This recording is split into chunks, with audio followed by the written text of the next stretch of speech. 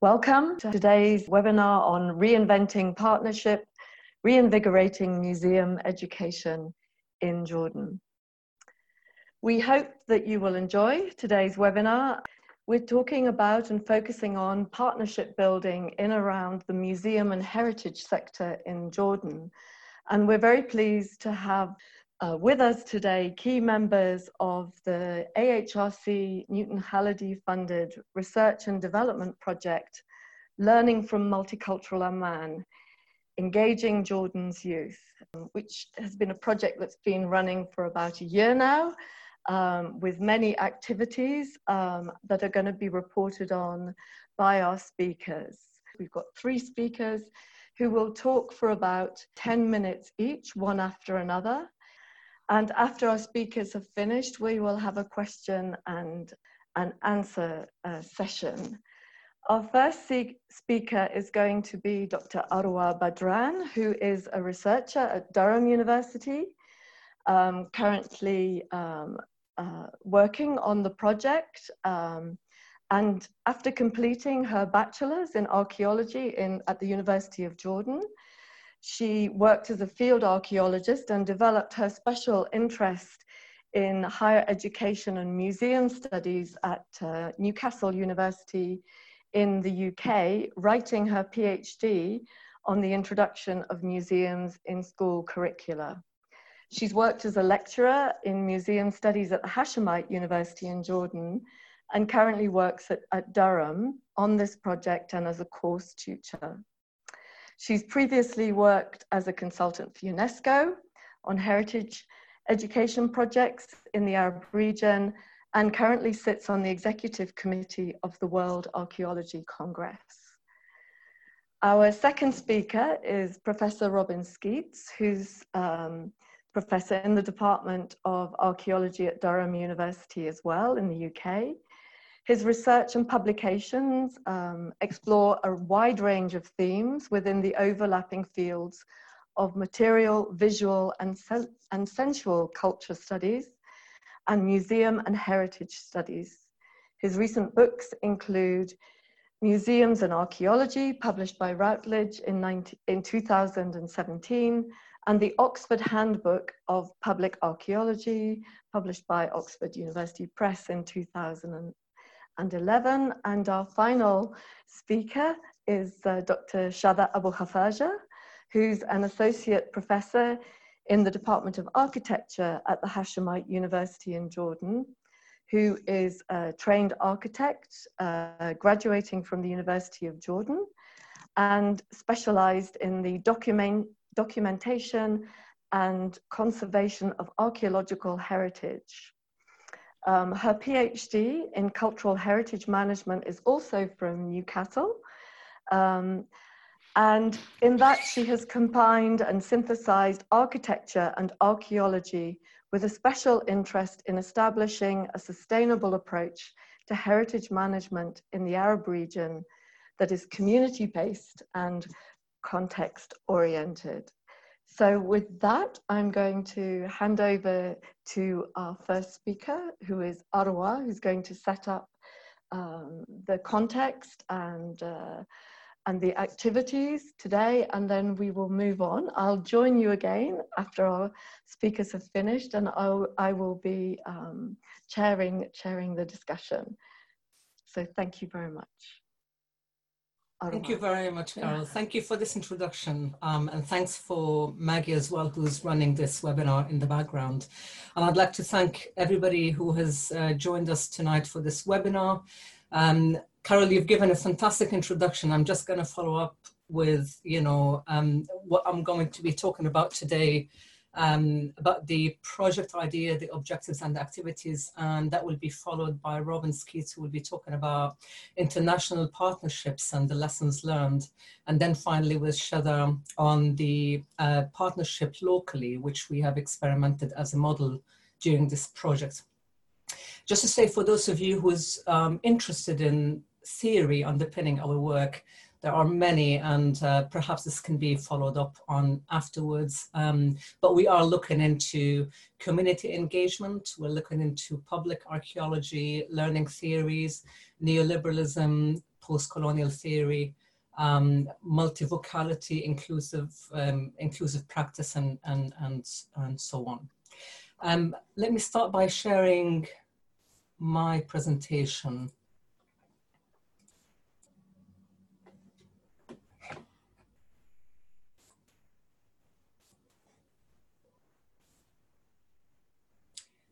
Right, so I'm going to start with how the project concept actually started, and it actually started a long, long time ago. So this is in 2006 when I was doing my fieldwork as a PhD student, and that's my visit to Qais Archaeological Museum in the north.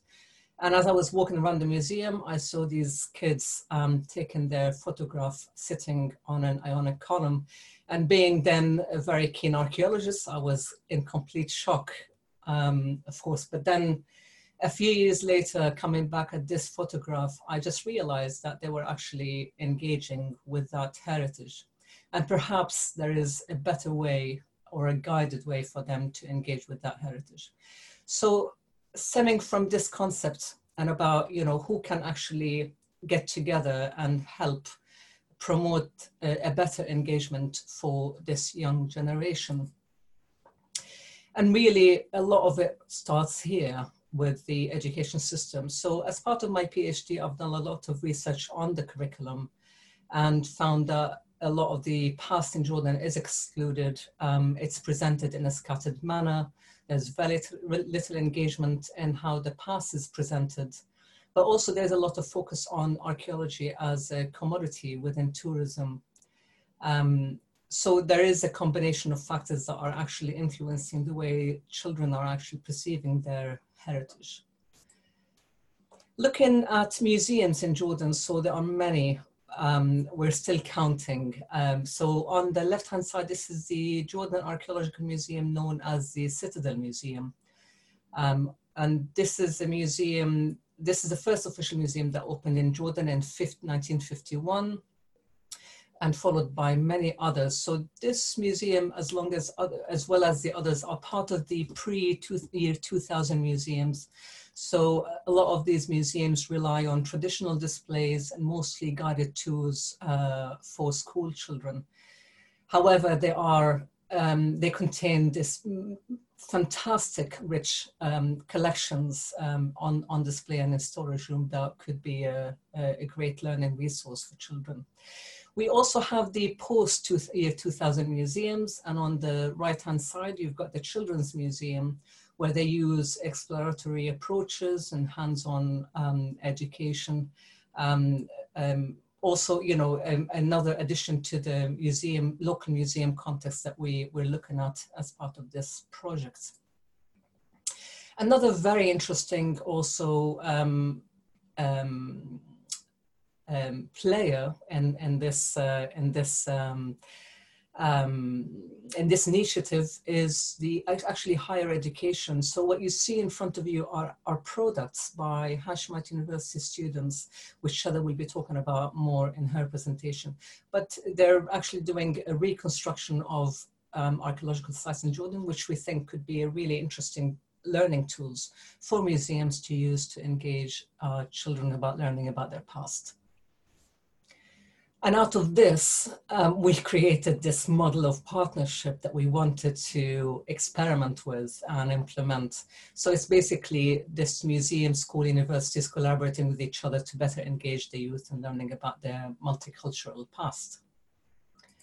So moving on to the project objectives, if you start from the bottom, we wanted to identify local good practice. So we didn't want to parachute a Western model.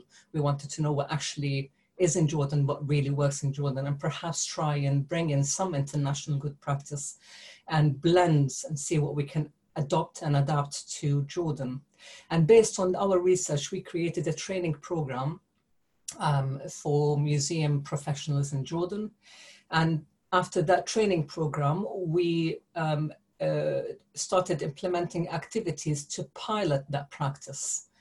So now we're on to the stage where we're developing guidelines for the sector on best practice in museum education for Jordan, which will then follow on with that into the advocacy phase, where we're trying to get support from decision makers in the heritage and in the museum sector.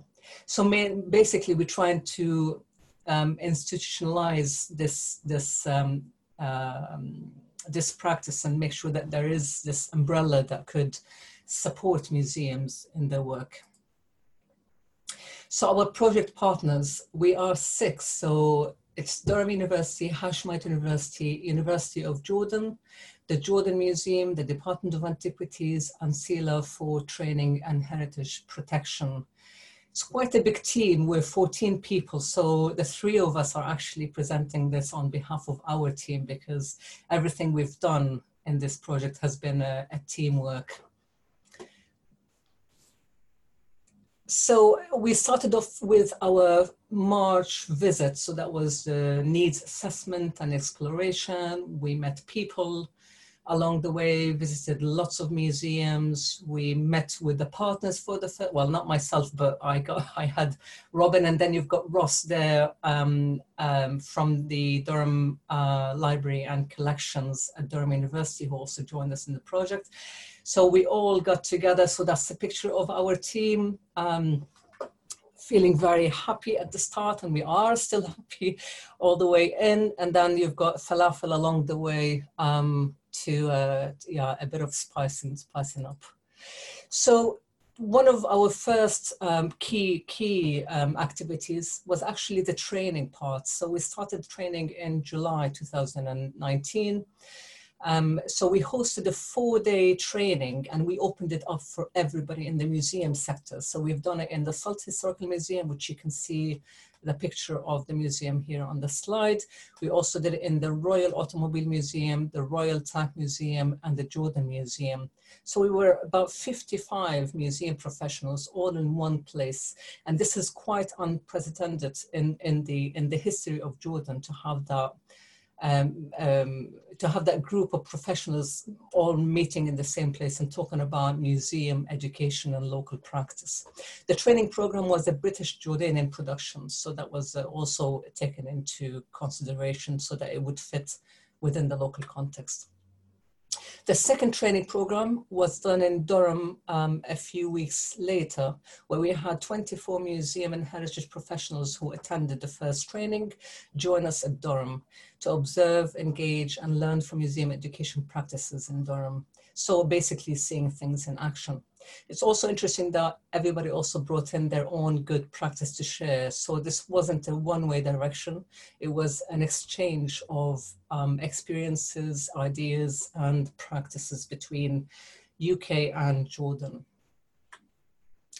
Once we were done, we started implementing activities. So on the right-hand side, you can see one of the Hashemite students with her model of the citadel. This is in the Jordan Archaeological Museum, along with our lovely schoolgirls from Balqis Primary School. We had 30 schoolgirls, 30 Hashemite students, and we were all gathered in the Citadel Museum. So this was all led by our project partners. So over 2 hours, they had an engaging activity about Taiki. That was the theme of the activity. On the left-hand side, that's Mahmoud from the Folklore Museum. And this is when we started receiving information, photograph about people actually coming back to Jordan and starting their own initiative.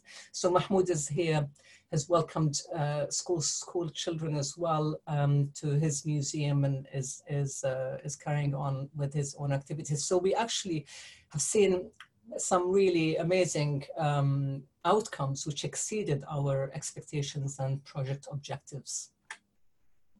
So we can see that change is happening. So I'd like to focus on 2 main things. One is the seed for human resources infrastructure, and I think this is really needed in Jordan. As part of this project, we've created a network of Jordanian museum professionals, both from governmental and non-governmental museums. So people got connected. There were visits being organized to each other's museums. We now have a WhatsApp group and a Facebook page created for sharing news and discussions. We've also created clusters of museums where they can work and support each other. We also notice that people are beginning to rethink their role, rethink of how they actually engage with the public. And that's where the importance of the local practice really emerging and being rethought and reinvented, and this is really important, that engagement with the practice. The other thing is collaboration, which is actually growing as part of the project. So we have formed also informal partnerships aside from our core partnership, and that's the seed for institutionalization. But we do recognize that for that to actually become more embedded in the sector, we need to work on more memorandums of understandings between institutions and governmental bodies, but also the concept of establishing a local museum association, which is being brought up in every meeting. Right, so I'm going to stop there, and I'll leave it for Robin to come in with his presentation.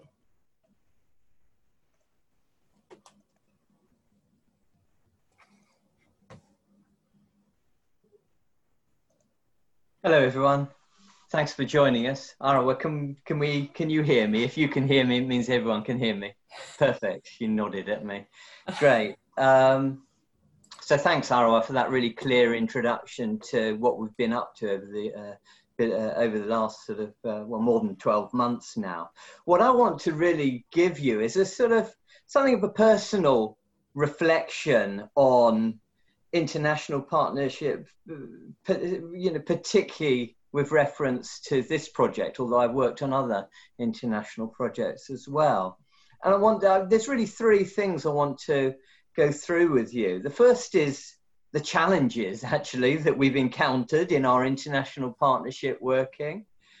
The second are the positives, the rewards one gets from working together. And then I want to sort of close by, and it's the main bit really of what I want to talk about, is reflecting on what lessons that I've personally learned. And I invite you to think about, you know, to compare my lessons to the lessons that you may have learned yourselves in working with international partners, whether those are positive or less so. So to start with the challenges that I've certainly encountered, well, you know, language is always, you know, an issue. It's a joy, but it can be a barrier as well. In our case, English and Arabic. Well, you can see my list of 5 words on the right. Perhaps it's growing a bit. But it does mean that one's dependent on translators, and good translators who have specialist knowledge of the subject area. Then there are, in Jordan, as in everywhere, you know, there's a degree of bureaucratic barriers that one has to somehow overcome. Whether it's top-down decision-making or a general reluctance to change, or the need for these wonderful MOUs that Ara was pointing us towards as well. But, you know, I've worked in Italy as well, and frankly, it's even worse there. So also, you know, just the technicalities of working with a grant, whether it's from the UK or elsewhere, it's difficult, particularly when one's working internationally, and what money you can share within the constraints of the grant, and you know, how much so. There's some, it's really tricky, and it can cause a bit of upset, and you know, particularly if there's an imbalance in or perceived imbalance in the budget. Then another challenge that I've encountered, and it should be a positive really, is just trying to reciprocate on Jordanian hospitality. I mean, when, you know, particularly, for example, dedicating enough time for looking after one's partners when they come and visit you for 10 days, you know, was a joy, but also interesting challenge. And then finally, another challenge we encountered was actually needing, you know, I think what I'm trying to say here is that we need to practice. It was quite challenging practicing inclusivity, both in our project planning and decision making. It is complicated, particularly when you've got varying modes of communication being favored by your partner, your project partners, whether it's in person, which works great when you can travel, voice messaging, WhatsApp, and so on. So, you know, there are some challenges there. Moving on to the positives, there are plenty of rewards. And, you know, that's what makes my job a real pleasure. Learning about Jordanian society and culture is fascinating. And meeting and working with our partners, experiencing that Jordanian hospitality, the politeness, the openness, but also this passionate commitment. It was also, as I've said already, a joy to welcome our Durham colleagues to Jordan. Hopefully you can see the image at the bottom there of everyone outside Durham Cathedral on a chilly but sunny day. And then learning, and this is something Arwa said, learning from our Jordanian so-called trainees actually about their ways of doing things, their ways in which they think we might improve things. So you know, training is really, we experienced it as a two-way process. But also, you know, we did a lot of evaluation, have done along our project, and reading the positive feedback from our project partners and participants about how our project's actually making a difference to cultural heritage professionals and academics, and indeed school children in Jordan, is very rewarding. Finally, something we've got onto very recently is co-authoring research papers now. And the older I get, the more I enjoy this process of just knocking around ideas, sharing ideas, and you're really benefiting from one's Jordanian colleagues' perspectives and critical comments, actually. You know, they are polite, but they can be critical as well, and that's great. So to reflect then on all that slightly more deeply, there's various lessons that I've learned I want to share with you, and as I say, do compare them to your own. Firstly, I think it's important for international partners like myself to learn as much as possible as we can about Jordanian society and Arab culture, whether it's the traditions, gender relations, or working environments. Secondly, a big lesson is about, and we know, everyone knows this about project working, establishing effective lines of and styles of communication. It's absolutely essential. You know, there are diverse norms. So email is not necessarily, well, it's not the primary mode for us, whereas it tends to be in UK academia. I found also, although I'm being, you know, shouting at my camera today, I actually found myself in meetings softening my tone and being less assertive in meetings in response to Jordanian meetings, which I found characterized by friendly talk and food, where there's an emphasis on creating teamwork and ideas and productivity together. So that's something I've, you know, beneficially adapted to. And also I've enjoyed not only asking questions, but listening, trying to understand the challenges faced by one's colleagues, one's partners, and their hopes for the future. Third lesson I've learned is about aid. To put it bluntly, I've learned that aid is an ugly word, and that it's still used by UK and US funding agencies. And I think we have to question that for various reasons, which I can go into later, perhaps, if you want to talk about that. Fourthly, I think I've learned that due to operating in, you know, what is in the UK an increasingly competitive university sector, there's a tendency for UK-based academics, including myself, or no, not including myself, in fact, to play this sort of collaboration partnership game to secure funding, to secure successful impact case studies, to even secure career progression for themselves. And it is difficult to break away from this context, this competitive context. But I do sincerely believe that we as international contributors to projects must work in partners with Jordanian colleagues in what Arwa has described at the beginning as a post-colonial manner that rewards partners equally. Fifthly, and this is something Arwa touched on as well, which is that established standards of good practice in the UK and the West shouldn't be automatically used as a baseline for evaluating and changing local practices. They have to be adapted pragmatically to local circumstances and solutions, especially in the context where we're coming in with only short-term project funding. It's up to our partners, essentially, with relatively limited financial resources to make what they can of these international practices.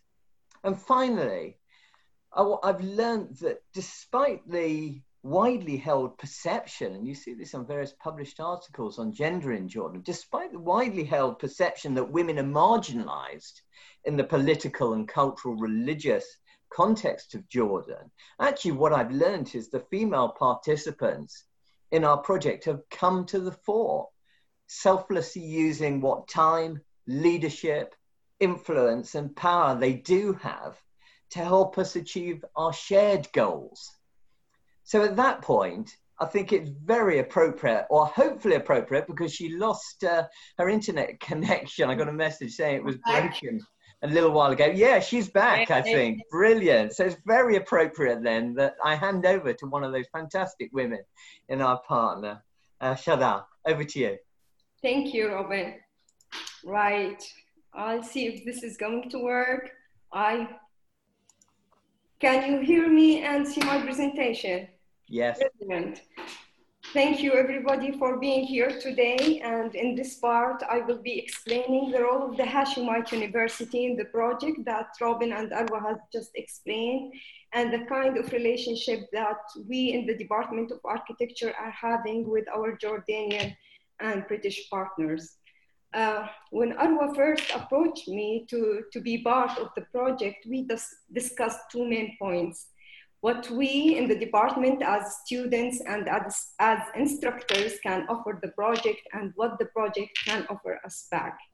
And because the project is based on school children engagement with heritage, we thought that this would fit perfectly with the heritage module that we teach at the Hashemite University. Now, in terms of what we can offer the project, we thought that we can offer our students knowledge in documentation and evaluation of architectural heritage. We've been doing this for quite a long time in the Hashemite University, but in 2014, we have shifted into producing a more engaging material based on the scientific documentation of architectural heritage. We started designing with the school children in mind, so we created material that is dynamic, sometimes colorful, and interesting enough for school children to engage with. The material comes in three basic shapes. The logos, we designed the logos to capture the mind of a child, to engage, like these two logos here for the city of Jmal. A camel would definitely capture a child's mind regardless of his or her culture. The second shape of creative material is interpretive model. Now, interpretive models are designed to be played with, to be altered, and sometimes they contain movable objects just to keep children engaged. In this colorful model of Jarash, some parts are cut into puzzles. I hope you can see them. I can point them here, but some parts are cut into puzzle pieces to engage children and adults alike, and hopefully learn something out of this engagement. The third creative material we create in the Hashemite University at the department is interpretation material. We design interpretation science to be vibrant and colorful and engaging no matter how serious the information they provide. To your right-hand side, you can see an interpretation sign for some parts of Madinat al-Zarqa, the Zarqa city. And the other sign is for the village of Gharise, near the Hashemite University. So basically, we offer the project our students, their passion for heritage and their willingness to engage with heritage and with others over heritage. In return, we thought that the project will offer us, the audience, the school children that we are eager to interact with and explain our creative material for. We also thought that the project would save us the logistic and the time and effort that is needed to reach out for school children and school teachers and to arrange for the event. But most importantly, we thought that this project will give our students the chance to experience partnership. It will offer them the chance to engage with partners from different disciplines from Jordan and the UK, and this engagement would certainly broaden their perspectives and enhance their experience. We made sure that our students met almost all our partners during the different stages of the project. We had 3 different lectures held at the Hashemite University and delivered by our partners. And this was a good chance for our students to engage with our partners over the project. Together, the students, the partners, we decided on a plan. Our students will prepare their creative material, and this creative material will be presented for the school children. The school that Arwa has just mentioned, Balqis School. And this school is located near the citadel of Amman. The presentation will take place at the museum at the citadel, Mathaf Jabal al-Qal'a. And we have also agreed on a time framework that fitted our student very busy schedule. So the event was arranged accordingly. All this, the meetings, the planning, and the communication, this helped us, our students to feel that they are part of a bigger team. It gave them a sense of partnership. And that was very crucial for me as an instructor, because when I had to leave to Durham for the workshop that Arwa has just mentioned, this sense guaranteed that my students continued to work efficiently on producing the creative material. Right, now while we were designing the creative material at the comfort of our studios at the Hashemite University, our partners, Jordanian and British partners, were running the show behind the scenes. Lots of work had to be done to organize the event in the Citadel. We knew that there were meetings between the museum staff and the school teachers to explain the event and the activities. We knew that permissions had to be acquired to make the event possible, and the museum space, it has to be equipped and reorganized to fit the new audience. But this is the beauty of our partnership. While our partners worked hard to secure the event, we had to show up on the big day with our work. I know that my students spent sleepless nights preparing their material, but they are used to hard work, and I can see them nodding their heads now. I know that some of them are among the audience today, Allah ya'tihum al-afiyah, but the event was very rewarding for everyone. Now, on the big day, our Jordanian partners started the event by providing information about the museum. A very interesting story about Taiki was told, as Arwa has just mentioned, and there was a welcoming break, which meant more networking, Facebooking, selfies, and food. Then the event was resumed with the Hashemite students presenting their work to the children. They listened to their comments and answered their questions. Some groups asked the children to redesign the logos with them, and that was a very good chance for interaction. Children voted for their favorite logo and explained why they liked it. They also played with the interactive models. They dismantled the model, as you can see to your left-hand side, and they continued asking questions. It was a fruitful day for everyone, rewarding day. And we have to come to realize that interaction between universities, schools, and heritage sector in Jordan should be facilitated and made more dynamic. This interaction can transform heritage into a fun and dynamic educative material and thus create a future for heritage in school education. We also finished the day with the sense that engaging university students with different scholars from Jordan and abroad, this widened their perception and offered them opportunities that might enhance their future and enrich their career.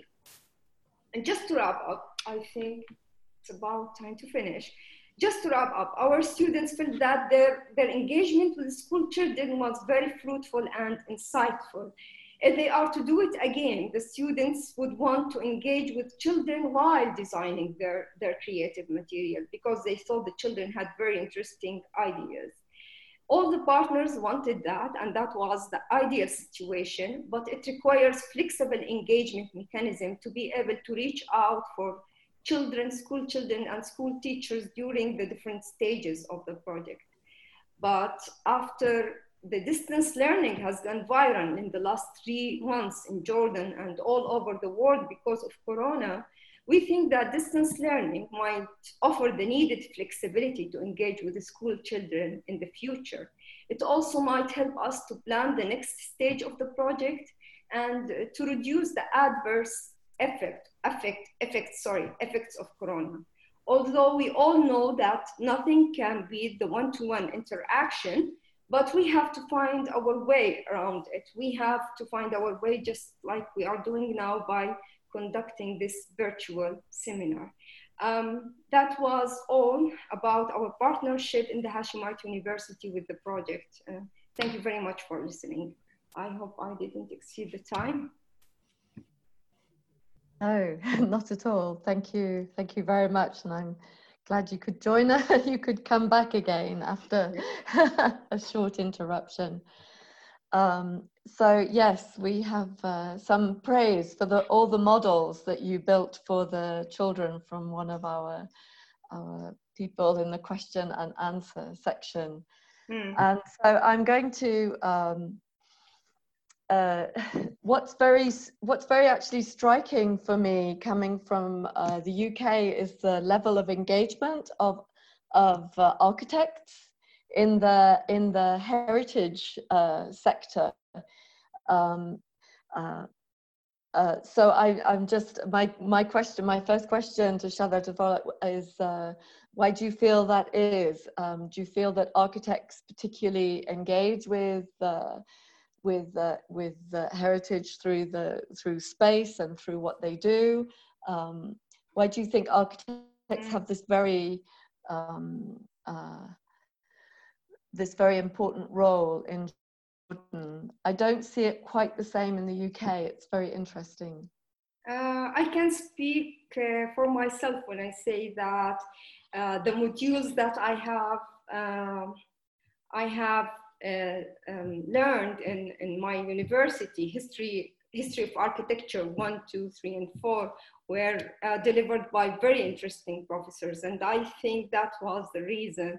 The other reason would be what you have just mentioned, Carol, is that we are surrounded with this rich environment where historic places are everywhere, and I think there is a third reason.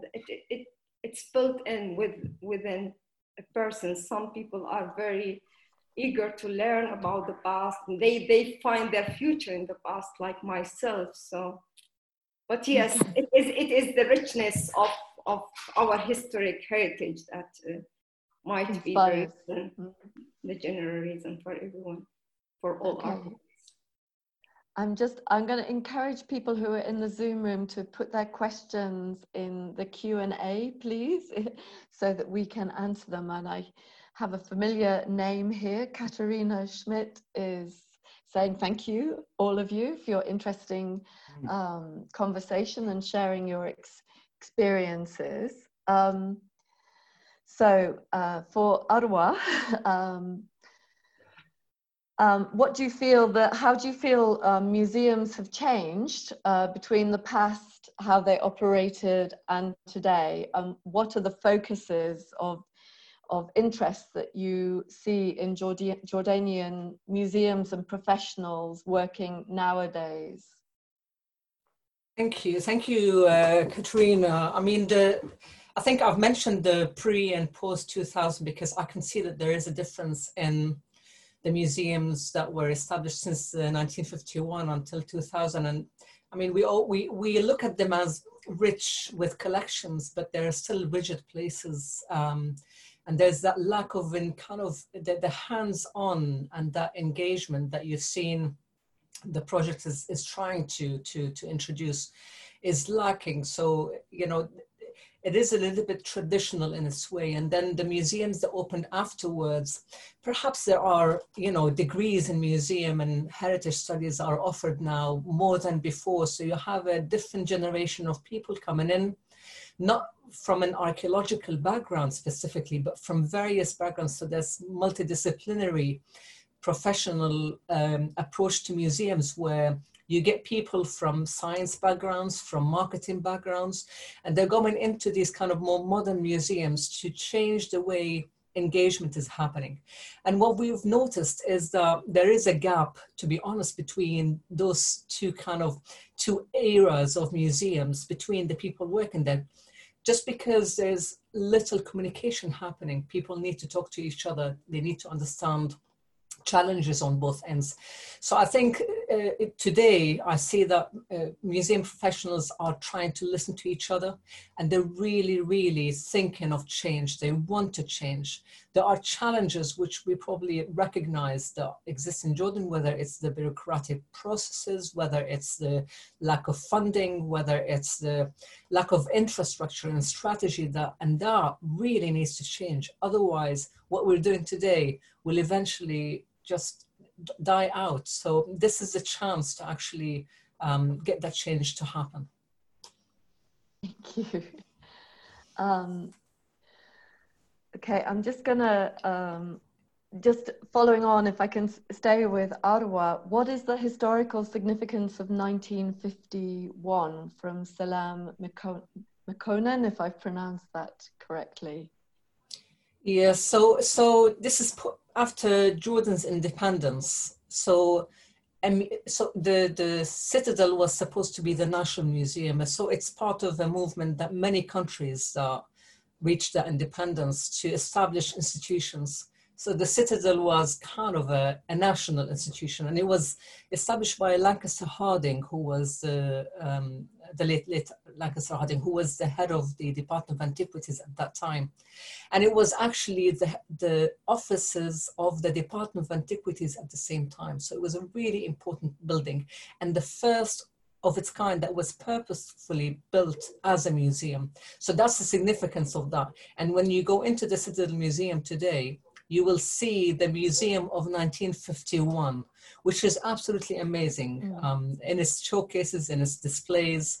And, you know, to just take this opportunity to thank Tahar Wanmayin and Hannah Lafi, the curators who actually led these activities in the Citadel Museum with us. So another familiar name from Barbara Porter, who is with us today, perhaps for Arwa or Robin. How far along is the guideline stage, and when will the advocacy stage start? And she thanks you all for your presentations. That's like a start, but Arwa can correct me. I mean, we're right in the middle of it. The guidelines are pretty much there. We've really just going to wrap them up in a month or so. They're based on both wide reading into good practice, but also the experiences of our project. So we've got the data. We were hoping to do a couple more pilot studies out in Jordan.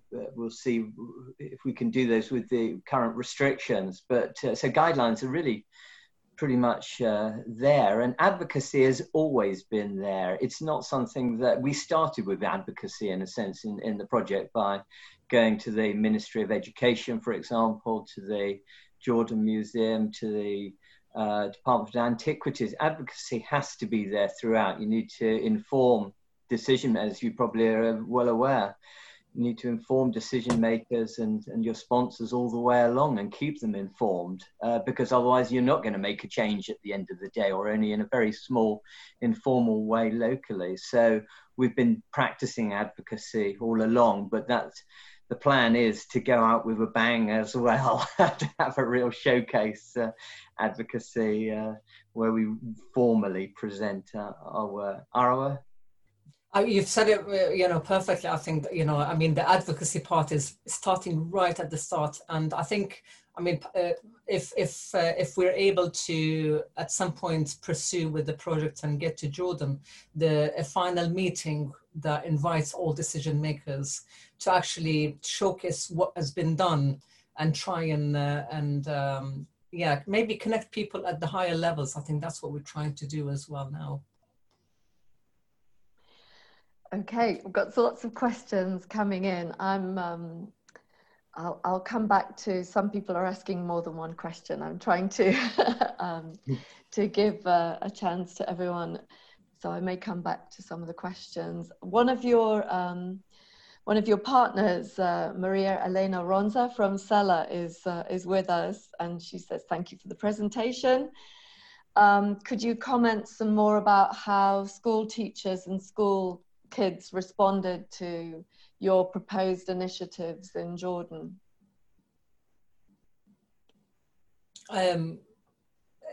Shada, I'm happy to comment. Maybe Shada, you could talk a bit about that. I can talk about the response of the school children, and I guess it was very, very educative for them, but also it was fun. But to be honest, and this is what I have explained during the presentation, our partners spared us the hassle of engaging directly with the teachers before the event itself. I know it was a very interesting thing to be involved in, but because of the limited time my students and I had, so we all focused on delivering material that is really engaging for school children. And to do that, we have used some references that are tackling how children can be attracted to material and learn from them. So maybe my answer is not relevant to the question directly, but I can read from the response of the children that this is something they want to do very often, not only them, but also my students. The almost architects, they really enjoyed the process, and they thought it should happen more often. And some of them thought that they can do it not only in heritage module, but in other modules. So, yeah. But Arwa, you might be able to talk about... Just to say that if after that now, so the school has joined our Facebook page, and we're still in contact with Mrs. Majida, the headmistress, and Ms. Fadia, one of the teachers that were there.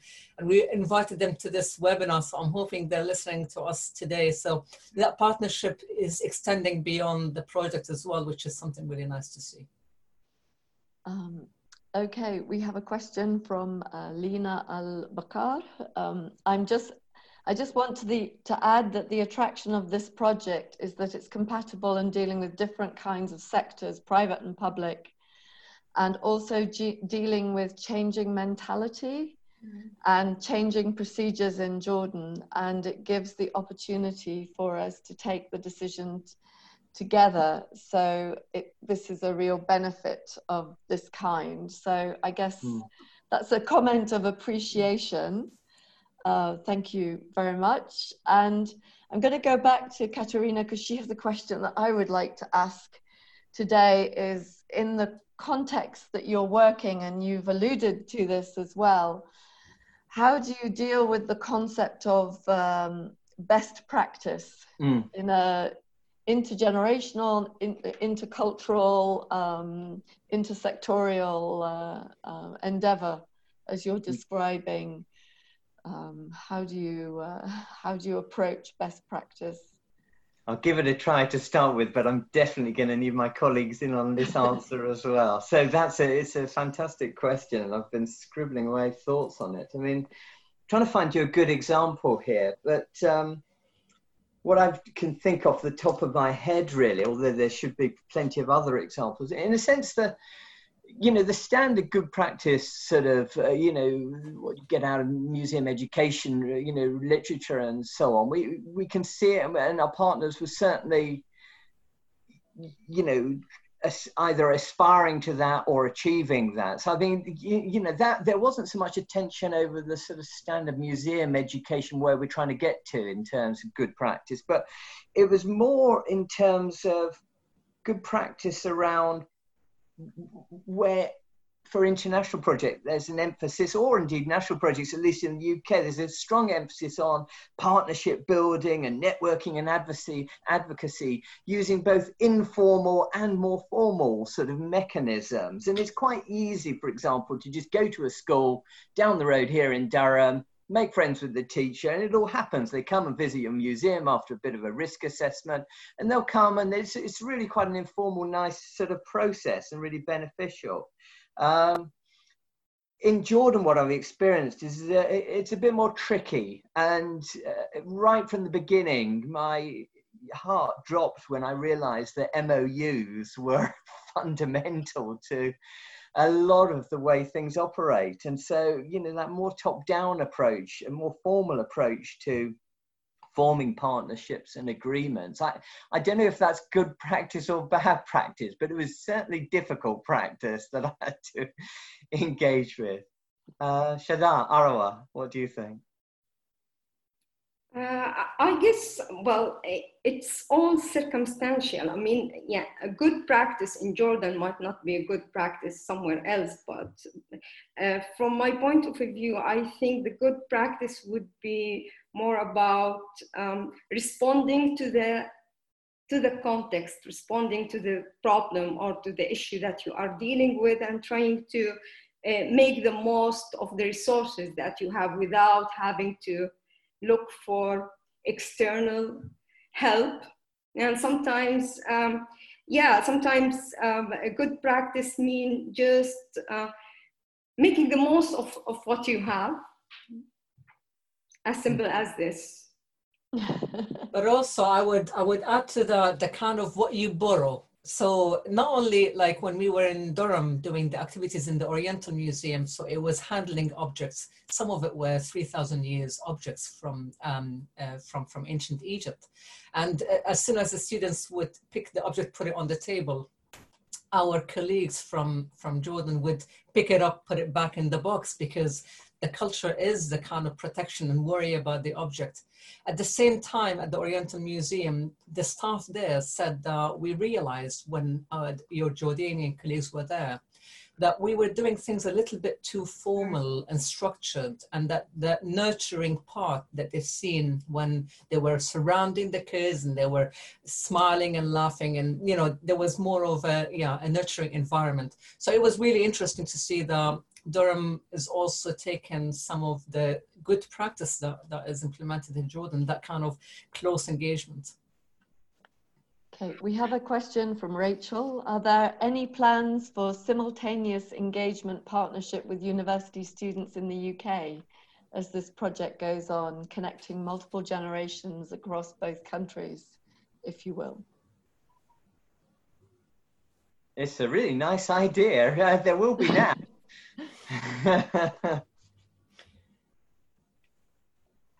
Okay, so that would be hard work, Arwa. Can you imagine having like 30 students coming to Durham? I mean, just to say, sorry. Just to say that I should mention that some of us, sorry, Arwa, you go on. No, please. I should just say that on the back of this project, actually a couple of Durham students did go out to Jordan. I think they did, and they worked with Sela to gain some work experience. They were master's students in international cultural heritage. So, but I'd love to put those two groups of students together. That would be, I've seen it happen on other projects. It's so rewarding for those students and indeed the whole project to get that exchange of ideas and friendship at the level of the students. Arwa. I was going to say exactly the same about the master students coming to Jordan through CELA. So that's really been one way of engaging university students with heritage, even not in Durham, but all the way in Jordan. Hey, we have lots of questions. Still, Andrew Ferrara. Again, thanks you very much for your fascinating presentations. I has 2 questions. I'm going to ask one of them for now. How much overlap did you find between the national curriculum and the displays within the museums? And following on the potential opportunities for the museum collections to be a direct learning resource for schools. So this is about the overlap between national curricula and presentation in museums. Go for it, Arwa. Right. So it is a very interesting question, because how do you link museum collections to a curriculum that excludes 99% of the past? Having said that, there are entry points. So there could be an image of an archaeological site, let's say Jerash, and that talks about tourism. However, we can actually, through museums, link to that image and expand. So it's the kind of the breadth and the depth of information and the creativity that museums have to juggle with, of, you know, how do we link, how do we find these entry points in the curriculum? But to be honest, there has to be serious questions about how the past is presented and how, and I think one of the key things to start thinking about introducing heritage specialists, museum specialists in the authoring committees. Okay. A question sort of that I have, but also a question about museums in general. Can you say a little bit more about, you've obviously spoken about the Citadel Museum, but the range of museums that you dealt with, and also the dichotomy between centralizing heritage museums in one national museum versus a model of several smaller local museums, has many pros and cons. This is Stephen Smith, and is an issue in all countries. Where do you see the balance between a national museum and local museums lying for Jordan?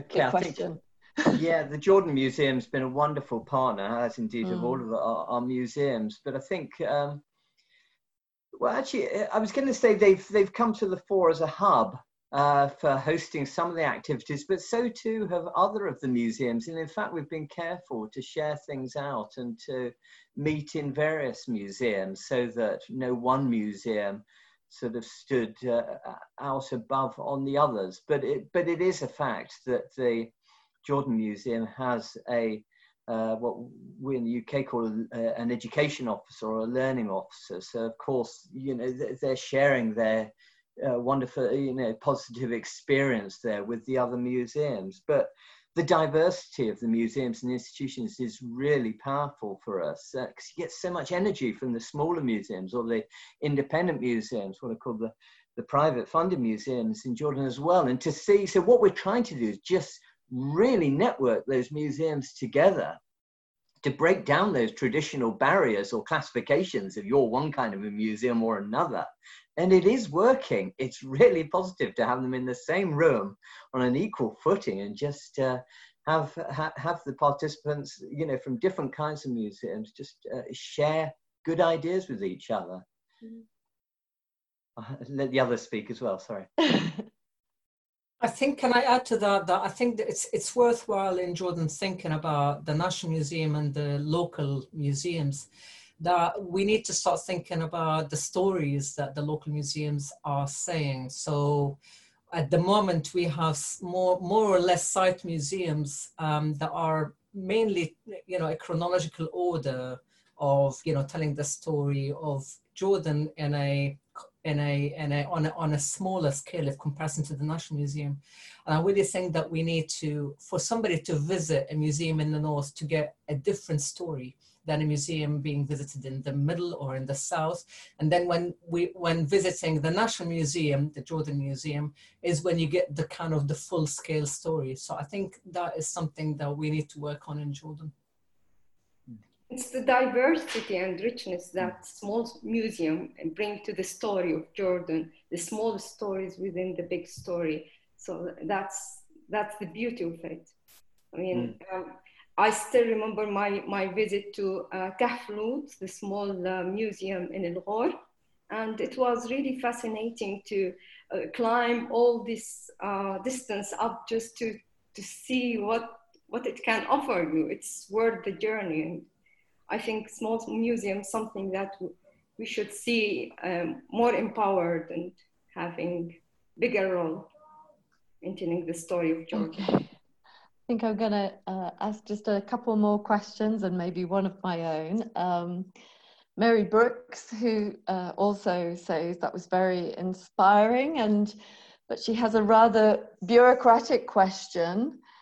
To inspire funders to fund future projects, they usually want evidence of effectiveness. And how are you doing the evaluation in this project? Mary Brooks from Durham University. Yeah, evaluations run throughout the project, right from the beginning, but particularly on all events, we accumulate information. And it's not just a bureaucratic exercise, actually.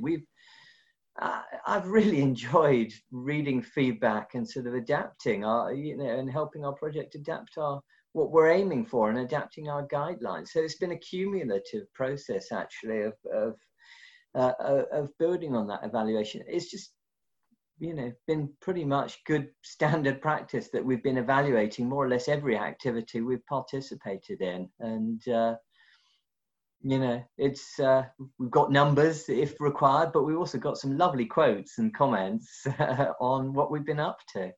So I quite like it, to be honest. And James Siebert from UNESCO Jordan asks, what are your future plans?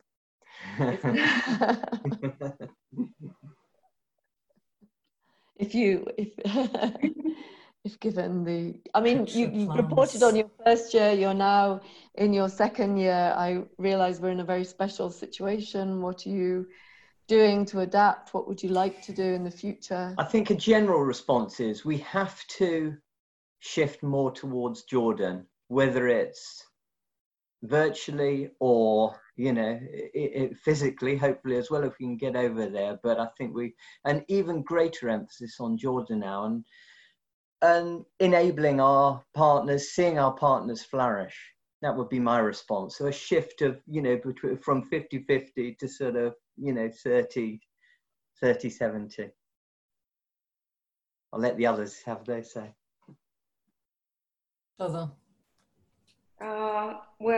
As I have concluded in my presentation, the future with Corona is very virtual, maybe, especially if it comes to contacting children, school children and teachers. It might be challenging, but I think it will bring some opportunities that can enrich our project. So it's going to be a challenging time, but very interesting. But I would also add to that is the infrastructure. Without the infrastructure, it's very difficult to move into any future plans. So whether it's the human resources, whether it's the spaces inside the museums, whether it's as we said, the institutionalization. And I think having an umbrella is absolutely key. Not different umbrellas for different museums or different sectors. So there has to be a gathering. There has to be somebody to support, a way to disseminate information, to share experiences, to get people together, have workshops, have something along lines and association. I think that's key. But yeah, as Robin said, I hope that more, we need more projects of that kind to move things forward. Thank you.